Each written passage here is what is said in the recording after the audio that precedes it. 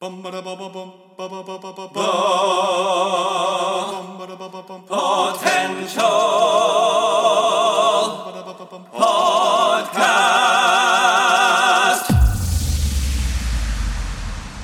the latest in movies, TV series, video games, books, and more.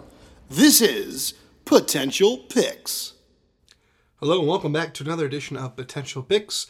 I'm your host, Taylor Sokol, and joined by my co-host, Chris Dewar.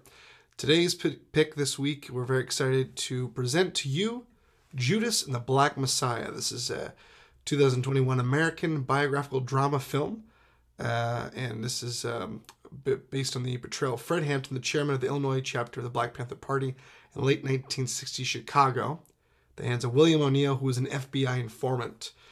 This again is coming off of, with a pandemic and streaming service like HBO Max, where they've been doing every month they're releasing a movie in theaters as well on a streaming site. So luckily Chris and I have had the pleasure of being able to have access to this, so we're able to catch these films as they come out. When we saw the previews for this, we're very excited, very interested to review this, and particularly I have a fondness for films, especially when they're based on historical events.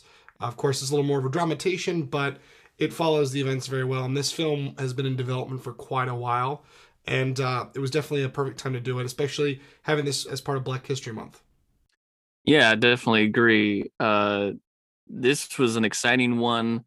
Earlier this week, we reviewed One Night in Miami, which, was a great film. But again, that was a fictional film. It's a play adapted to the screen. This was high stakes from the beginning. This definitely, I felt the danger in this, and it really was kept you on the edge of your seat. So I'm sure it would have been great to see in theaters had they been available, but with the advantage of HBO Max, we're taking advantage of seeing these new movies that are coming out. This was written by Will Burson and Shaka King, and also directed by Shaka King. And one of the producers, Ryan Coogler, who you've probably recognized that name from the director of Black Panther and some of the Creed films. So this film stars Daniel Kaluuya and Lakeith Stanfield. These are two names that should not come as unfamiliar. I know for many people, they first got a taste of these gentlemen's talents in Get Out, and they've done phenomenal work in other films since.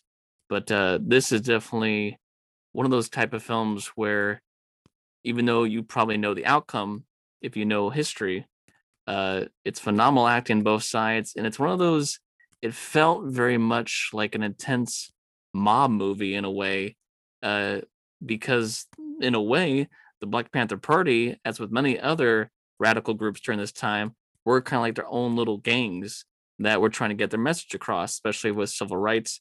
And then we're also seeing kind of the intense power of the FBI at this time and the lengths that they would go to put down any kind of voices of rebellion during this time. So this film was pretty well, I thought, pretty well made, pretty well handled, and it definitely, just from beginning to end, I was feeling the intensity during this film.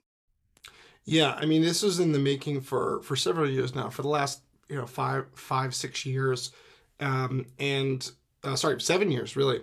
So the fact that this came out during this time was perfectly timed. And you're right, this does lend to, for those of you who may have seen, I had a lot of Donnie Brasco vibes, which is also based on kind of a historical event where there's a little bit of that infiltration, where it's kind of it is a high stakes, but it's a little bit of cat and mouse, where you have two main characters, and the main character is kind of going undercover to undermine the other character who is portrayed as the antagonist. You see through the eyes of the viewer that there are two sides of the coin. And of course, how everyone else saw these militant groups like Black Panther Party, there was a lot of aggression, but with that, there was trying to create radical change. And it was very interesting to see the sides of the coin and everything, and how also when you're kind of undercover like that, there's just that scary, thought where you get in too deep and you have to like balance your own life, and you have to try to become a person, and you find that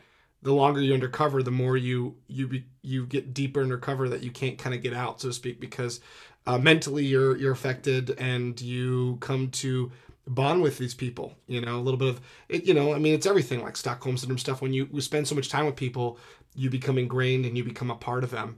And the two lead performances, Daniel Kaluuya and Lakeith, were just phenomenal. And you're right; they have so many movies to their name, but for them to come back in this role as well, or in this film as well together after Get Out, I was really impressed. I mean, these are probably some of the best performances from these guys thus far. And for one of the first films out of 2021, this is definitely the film to see.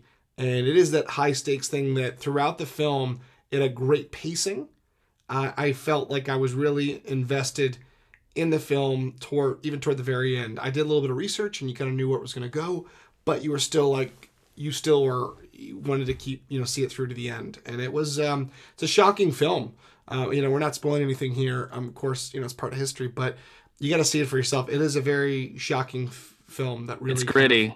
It's gritty and it's tough. We kind of alluded a little bit in the beginning, but just to kind of break it down very, very quickly, the basic premise again is Lakeith Stanfield plays Bill O'Neill, who had impersonated a cop trying to steal cars, and he was caught. And instead of getting jail time, he was offered, if you will become an FBI informant and you can do your time that way.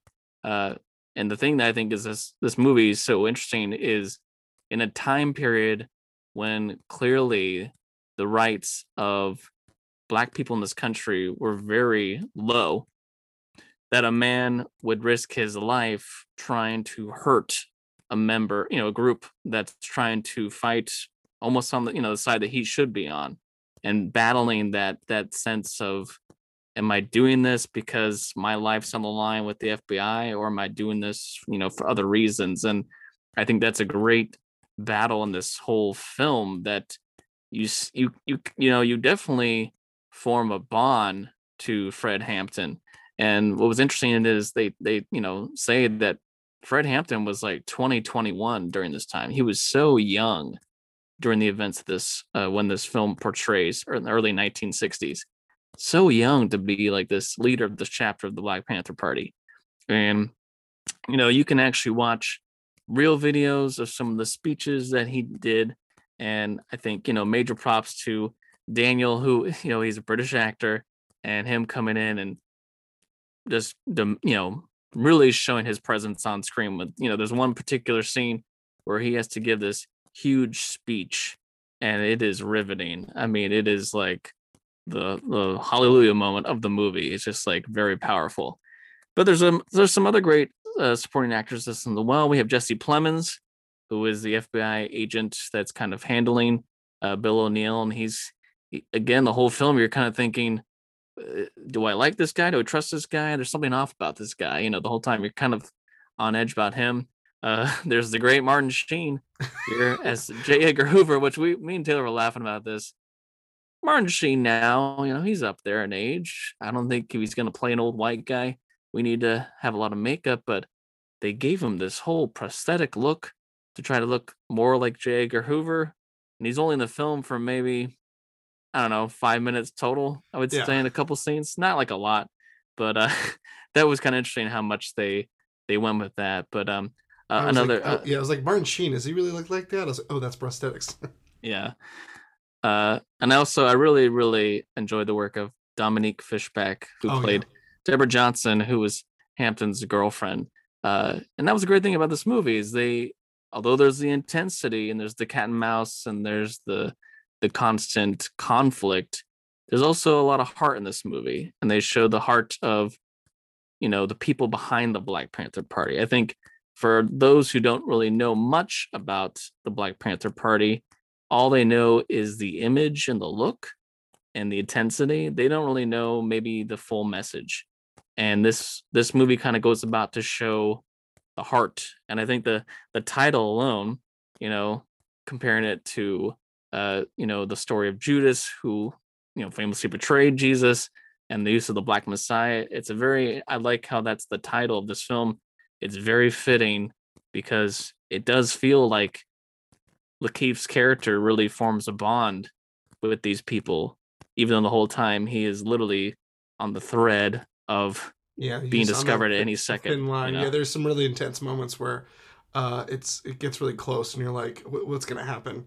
And it really keeps you kind of on the edge. But great cinematography. I thought the score was really well done. It really set the mood, and I did like that they brought it full. They brought it home, and then there's when you go towards the end of the film, they do have some great facts about what the aftermath and some stuff that, again, if you enjoy this film, I want to know more. There was actually a documentary that they had several years ago, actually 1990, so about as old as I am. So I would recommend that. But just such a powerful film with a unfortunate but important, timely message. Yes, I think especially with what's been really a big issue and a big presence, the Black Lives Matter movement from last year really picking up again during this pandemic. And this movie, the main message is how far this group of FBI is going to try to take down this small radical group. And it's so interesting to think that now we're in a time where the radical group that we're seeing is more of these Proud Boys and these people that stormed the Capitol, and they're not at all getting treated the same way. They're walking off scot-free, it feels like. So it's an interesting parallel. Like during this time in the 60s, the Black Panther and other similar groups were seen as the threat. And now that there's a different version of that today, it's not being tracked down the same. You imagine if today the people that stormed the Capitol have been hunted down as much as the people that were the Black Panther Party, where's that? Again, as I use the term privilege, I feel like is still deeply in play, which is a big message of what some people are trying to make the balance for. So very timely movie, well acted, well made, well filmed. It's pretty entertaining. It'll keep you gripped.